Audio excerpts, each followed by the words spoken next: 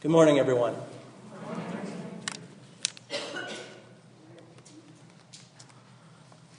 My name is Justin Bend, and I believe in integrity. I'm 31 years old. My wife's name is Natalie Bend. We moved to Washington, D.C. in January 2010. We live in Silver Spring with our 2 cats. We have been members of the Washington Ethical Society for just over a year now. Raised Catholic, my wife and I had been non-denominational agnostics, not belonging to any community or religion, for roughly a decade prior to joining WES. My wife often tells me that I have way too many friends on Facebook. I have to remind her that this is an outcome of growing up in such a small town. Everyone knew everyone else by their first name. I am friends with entire families of people, not just peers. I have 3 sets of aunts and uncles that still live in that small town in Illinois. My mother has lived there her whole life. I consider myself very fortunate to have enjoyed such security and support during my upbringing, and I know that experience provides the foundation for any growth I have made in this area. I am a triplet, which makes me somewhat of a celebrity back home. There was no space or time for dishonesty in the house that I grew up in. I was 13 years old when it came to my mother's attention that my father was having an affair. She discussed it openly with my siblings and I, and sought our input on what action to take. We confronted my father as a family and came to the mutual decision that divorce was necessary. Within the same year, my mother lost her mother, her job, and her husband. No matter the commentary from loyal friends and colleagues, through all of it, my mother never once said a bad word about my father or cursed her circumstance, especially in front of my siblings and I. She raised us on her own through our teenage years. My mother is not college educated. Soon after the divorce, she found a job as a comptroller at a local bank. That institution has since seen explosive growth, acquiring other operations and expanding into the Chicago suburbs. She now holds the position of Chief Financial Officer. My mother has taught me that good begets good, that I cannot be made a victim without my consent. Bad things occasionally do happen to good people. We are, each of us, in control over how we react to and counteract our circumstance. It is how we conduct ourselves in our darkest hour that creates the measure of our character. She has been and always will be my shining example of integrity personified.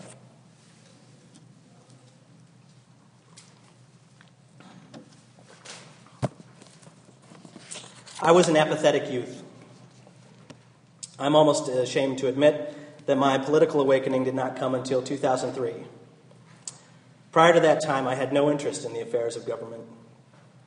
What changed that year was my brother's deployment of active duty with the Marine Corps in Iraq. I could not make any sense of it, this war we were undertaking. It was so confusing to me. I felt like my government was taking my blood from me with the risk that it would never return. I had to learn all there was to know about how this came to be and how to prevent it in the future. I have ferociously pursued political knowledge ever since.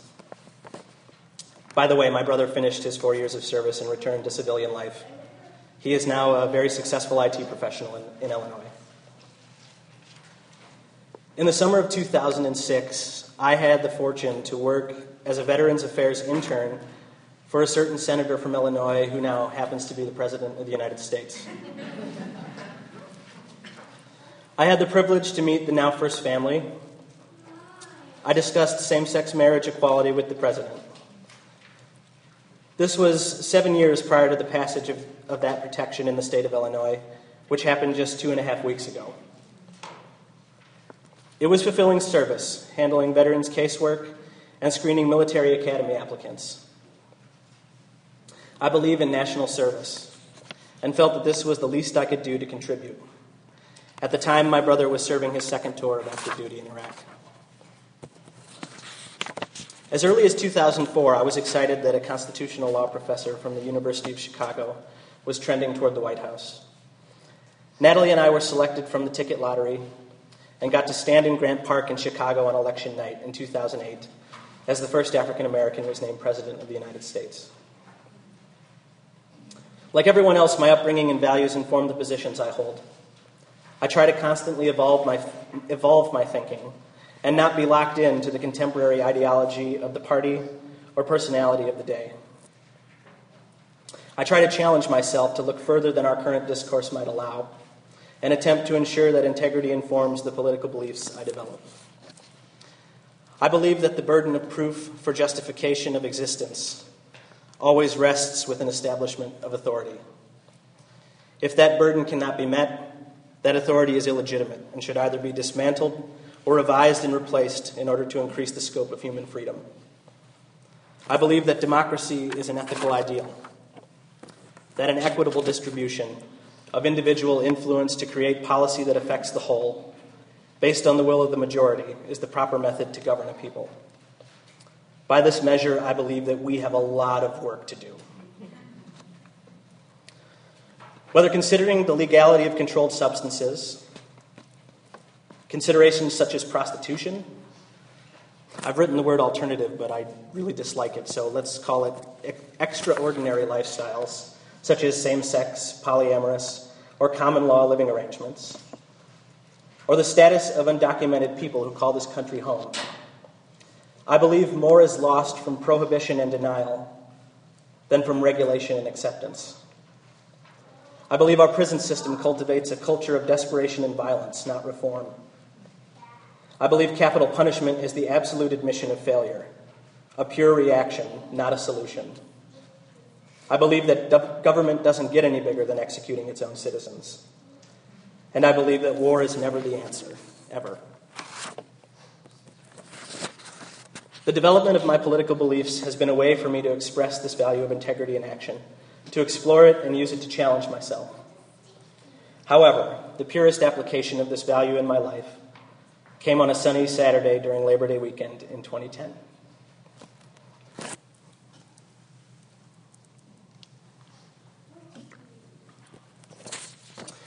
When Natalie and I decided to get married, it was of paramount importance that the ceremony and celebration be absolutely genuine and of our creation. I understand that a group of officiants who share the same value are available to couples here at Wes. This is a rare and special thing. I believe that so often the marriage celebration can become an overly commercialized, fabricated projection of a life wished for, rather than a reflection of the two actual lives joining as one. Getting married in the Catholic Church was not an option for us. As I mentioned before, we were both raised Catholic, so between her family and mine, mostly mine, we knew we were in for a healthy dose of concentrated guilt and disappointment. My cousin, a PhD candidate in biology at Virginia Tech, received an online ordination from the Universal Life Church so he could officiate our ceremony. Together with my wife and I, the three of us authored the entire proceeding, including the selection of secular readings. Each year, my wife's family has a reunion of sorts, a freedom festival over the Labor Day weekend, where her extended family congregate to camp, eat, drink, relax, and reconnect in the timber and rolling hills near Galena, Illinois, in the northwest corner of the state. They gather in the seclusion of a private family campground, far away from the stresses and commotion of everyday life. We added our wedding to this event. From the flower arrangements to the music and the food, all were contributions from family and friends. Our guests worked together to construct the reception tables and decorations prior to our arrival. Natalie's family grilled and prepared food. People brought dishes to pass. Acquaintances volunteered to work the reception. My cousin made the flower girl dresses and our wedding cake topper, a ladybug on the back of a turtle. Children and dogs frolicked through the prairie grasses as we said our vows to one another in the late summer sun. Our families were moved beyond their initial apprehension. It was the most beautiful experience of my life to date. If you will allow me, I would like to share with you a portion of a vow I made to Natalie that day, which I hope to be my ultimate declaration of integrity. We live in a world filled with dishonesty, unreason, and self-doubt. When truth, which is so basic and fundamental, seems impossible to find, remember this truth that will always be absolute. I love you. I will always love you no matter what, through anything, forever. I am here for you. I am with you until the end of my time. I believe that without integrity, all other values just fall away. Living an honest life is a difficult and meaningful challenge. As I look to the future and contemplate the next step of life, of building a family and guiding the development of other human beings, this value holds more importance to me now than ever before. This I believe. Thank you.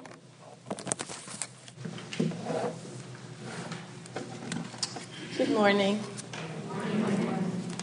When Amanda asked me to participate in this platform, I froze. She was asking me to do two things that I find very difficult: public speaking and sharing my deepest thoughts. Less deeply held thoughts and randomly formed opinions are easily dispensed, however, as my children and husband might tell you. Struggling with how to respond, I sought the counsel of a wise family member, my 13-year-old daughter, Sophie. After she finished chuckling, she encouraged me to do it. And when I agreed, she asked, "So, will you say what you really believe or something that will impress everyone?" Those who know me well know that saying things just to impress people is not virtue.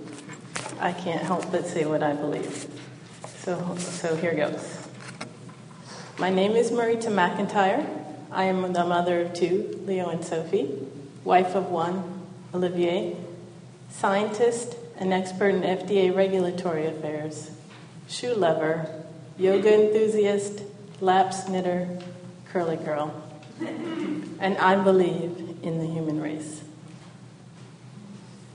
This daughter of a half Guatemalan, half Chinese mother and an African American father who prefers to be called black, and is son of a half white father and a mother whose grandmother was a Native American woman pulled off of the Trail of Tears by a slave owner who eventually sent her to live with the slaves as she would not cease to resist him, believes not in black power, la raza, or white allies. She believes in the human race. My family and I have been attending West for about a year and became members in April. I am ecstatic to have found the ethical culture movement, a movement that values the inherent worth of people and believes that by treating people in ways that bring out their best, we elicit the best in ourselves. This is a way of approaching the world that I try to practice, and which I developed not as a result of philosophical or theological study, but as a means of self-preservation. I was born in Detroit, Michigan in 1965. My parents bought a house a few years before the 1968 riots. Soon after the riots, our neighborhood, which had been home to a mixture of white and black, immigrant and established American, was racked with strife and anger. As whites fled to the suburbs, more black families moved in, and by the age of 5, my siblings and I experienced violent attacks from black children who called us whiteys and threw stones, bottle caps, and sticks. It got to the point where we couldn't go out and play. This situation was confusing, as we were not white, and as we barely spoke English, didn't even feel very American. We would cry and ask our parents what we were and where we were from. Their answer varied from, "You are children of the universe," to color doesn't matter, or better yet, "You could be purple and it wouldn't make a difference." If I had been a sassier child, I would have responded, "Are you kidding me? Have you been outside lately?" When I was 6 and my father caught a kid trying to set our house on fire, we moved to a better neighborhood. This represented the arrival of the second black family to the neighborhood. Our house was sold to us by a Jewish family that broke the covenant not to sell to blacks, as they themselves hastened to move away from the first black family. We did make good friends in that neighborhood, many of whom remain strong family friends today. As proof of their acceptance, some of the kids made a list of neighborhood families by race and proudly put us in a category of our own, brown. Throughout those early years, a constant discussion in the neighborhood was whether families should stay or go. When some of our white friends announced to us that they were moving to the suburbs, they assured us this was not because they themselves were racist. They were simply fleeing anti-white racism of the Black Power movement. "I don't want to see any more black people on dashikis," my gentle friend Celeste said. My grandmother, who my parents once saw on national news being arrested at a civil rights protest, often wore dashikis. And for special occasions, in addition to her bejeweled cat-eye glasses, the caftans and turbans that she picked up in travels throughout Africa. I had always been embarrassed by my grandmother's get-ups, wishing for a grandmother who baked. But at that moment, I defended my grandmother's fashion choices valiantly and with great pride. Years later, I was shocked to arrive at the University of Chicago to prepare a PhD in biology and find myself the only black graduate student in the biological sciences, studying alongside the only black medical student, Eric Whitaker, who would go on to earn an MPH at Harvard and form a lifelong friendship with the law student, Barack Obama. Eric and I were not just the only 2 black students in our entry class. There were none ahead of us, and I don't think any other blacks entered the PhD program during the 7 years I was at the U of C. I pointed out this lack of diversity to administration when was told they just don't apply. This despite the fact that the black entomologist Charles Henry Turner received his PhD there in 1907, and the cell biologist Ernst Everett Just his in 1916. There were also no Latino students pursuing a PhD during my time there. Most of the black graduate students at U of C attended the illustrious business school or the law school. When I would tell them that I was preparing a PhD studying cancer-causing viruses, they almost all responded, "Blacks don't do that." With those 4 words, they summarily rejected my interests and identity as a scientist. Moreover, I couldn't believe blacks were selling themselves so short. Hadn't they heard of Benjamin Banneker, George Washington Carver, and Daniel Hale Williams, who performed the first open heart surgery? I was actually relieved when a black business student explained to me that pursuing a PhD didn't make sense on a cost-benefit basis. The income I would gain would never be commensurate with the amount of time I invested in the pursuit. Maybe if I had known it would take 7 years, I would have believed him. but how refreshing it was to have my interests belittled based on economic theory rather than race. These interactions focused my resolve to form relationships with people from all races and cultures who shared my interests and beliefs, as my parents had always encouraged. And I found good friends who supported me throughout my studies, including my husband Olivier, to whom I've been married for 20 years. Although my childhood might otherwise be best described as a classic upper middle class one, complete with big house on a tree-lined street, playing with tons of kids till our mothers called us inside, and first world problems like enforced sailing lessons, it might not surprise you to learn that my childhood experience of racism by whites and blacks alike engendered in me a negative view of mankind and an inherent distrust of everyone, which I struggle with to this day. Guilty until proven innocent is not a healthy worldview. Fortunately, it was modified by the strong and loving extended family that surrounded me, who valued intellectual pursuit and a deep interest in other cultures. I also attended Catholic school for 12 years and went to church every Sunday, encountering people who modeled decency and welcomed all races. To this day, my parents work tirelessly in the predominantly Latino parish where my father is a deacon, ministering to both spiritual and daily needs of the parishioners.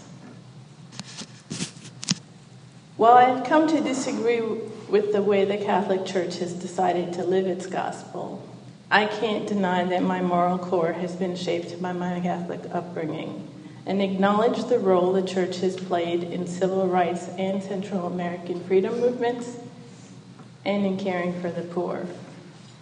More specifically for me, there are times when the grace evident in the teachings of the Gospels was the only proof that I had that there was any potential good for humankind.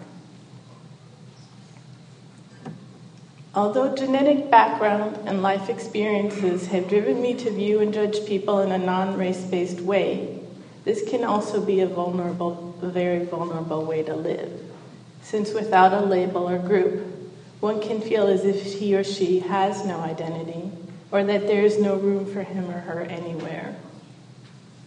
Having produced multiracial children of my own, I worry that they may experience the same confusion and lack of connection. At these times, the psychedelic pronouncements of my parents now seem comforting. I belong to the universe, or at least the human race. It is also a comfort to belong to Wes, where I hope you will come to value me for the contributions I make to the community. As a scientist, I generally seek to test and prove the things that I believe. And although I have come to my humanist beliefs largely through my own life experience, it encourages me that an early member of the ethical culture, Franz Boas, an anthropologist who founded the relativistic, culture-centered School of American Anthropology, made it his life's work to debunk the theory of superior and inferior races, and to encourage the understanding of different cultures and how their history and experiences shape their current state, more so than any inherent traits. Not only did Boas' academic endeavors influence academics including Margaret Mead, W.E.B. Du Bois, Zora Neale Hurston, and Ella Deloria, a member of the Dakota Nation, he also practiced what he preached, speaking out for Native American rights and the need to preserve and teach their culture and traditions as opposed to banning them. Boas also was deeply involved in the NAACP in its early years, and in 1910 contributed the lead article titled The Real Race Problem in the second issue of the NAACP's journal, The Crisis, a record of the darker races. Not surprisingly, the fact that Boas advocated the mixing of races as a means to promote what those of you who may have studied botany or agriculture know as hybrid vigor resonates with me, given my family makeup. In closing, like Franz Boas, I believe in the human race as the only scientifically legitimate race, and because it is the only one big enough to hold me and my family. This belief doesn't mean that I am blind to the racism that is alive and well in this country, and would like to support and encourage Wes to continue to address the elements of racism that hold people from reaching their potential. What am I doing here this morning? I've been coming to Wes for 31 years. I think this is the first time I've been up here behind the podium during the platform. So thank you very much, Amanda, for making that possible. But I do want to ask, what am I doing here? Who would have thought the girl who aced the Baltimore Catechism and made her first communion at 6 years old? Okay, I'm the third fallen away Catholic up here today. We didn't plan it that way. I didn't know. I was the girl who loved the stories of saints and martyrs, the flickering candles, the burning incense, and the singing of Gregorian chants. Who would have thought that this girl would grow up to embrace a lifelong search for ultimate meaning in a humanistic religion? If God didn't make me, where did I come from? If Christ did not die to prepare my place in heaven, where will I go, if anywhere, when I leave here? Instead of letting the priest characterize my failings, of many, as venial sins and capital sins, how do I choose between good and evil when there is so much gray? We don't know where we came from, and we don't know where we're going. It seems we are all adrift on a raft in a vast, vast sea with no land in sight, not anywhere. As I see it, we're in a pretty damn leaky boat. And if we don't learn how to get together, we'll all go down together. Soon after graduating William & Mary, this Virginia girl found herself immersed in a Buddhist society. As a Peace Corps volunteer in Thailand, I still went to Mass every Sunday with the Jesuit priests. As the months passed, though, without even realizing it, I was absorbing the attitudes of my school's teachers, my students, and my Thai friends. They were simply living their Buddhist beliefs. I saw how the children, with little regard to their legal parents, were being raised by the entire community.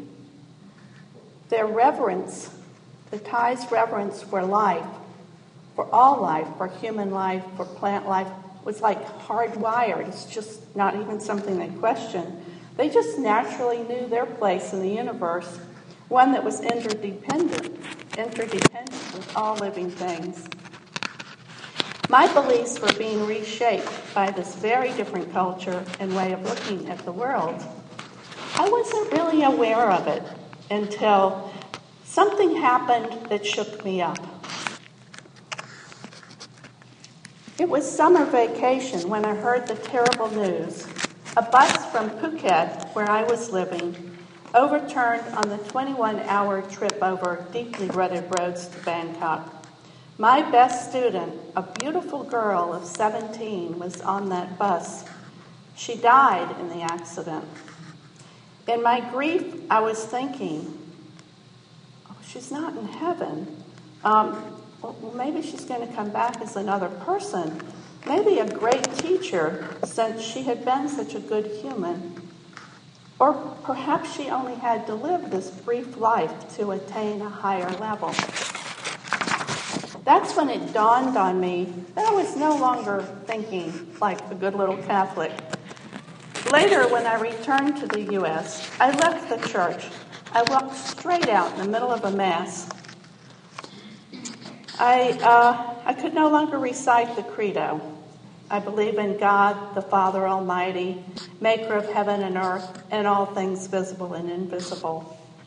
It was a big step for me. I had to trust and believe in the voice inside of me, the one that said, know thyself and be true to yourself. I trusted that somehow by opening up a space within me. I trusted I would find my path. Looking back to my earliest memories, I think that children have a natural sense of what's there and what's not. I know I did.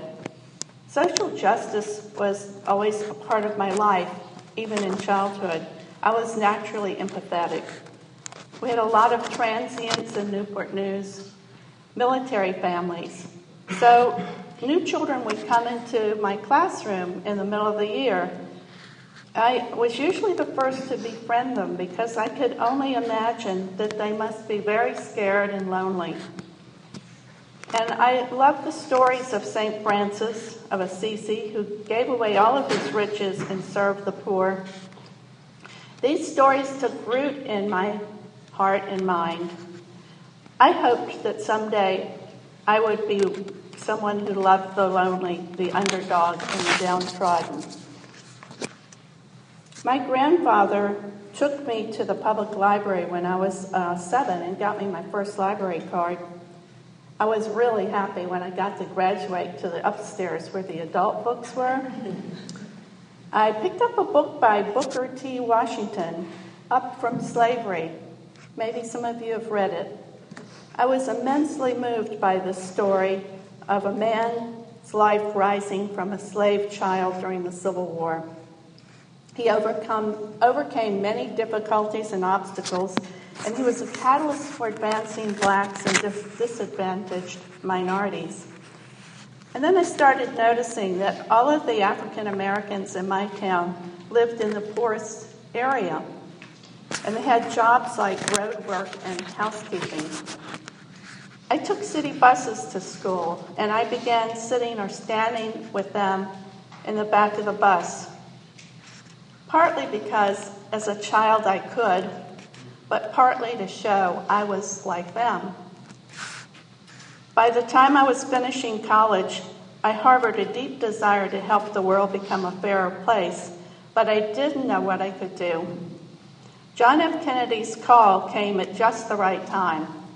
You've heard a lot these last few weeks. Ask not what your country can do for you. Ask what you can do for your country. I felt like he was speaking directly to me. And then when the Peace Corps was announced, I was pretty sure I wasn't what they were looking for. But what did I know? I knew that if I were offered the chance, I would go anywhere and do anything that might help people who weren't born with my advantages. When I was selected to join a training program for English teachers, people thought I was crazy to sign up for 2 years. In the beginning, a lot of people were very suspicious of the Peace Corps. But that was okay for me.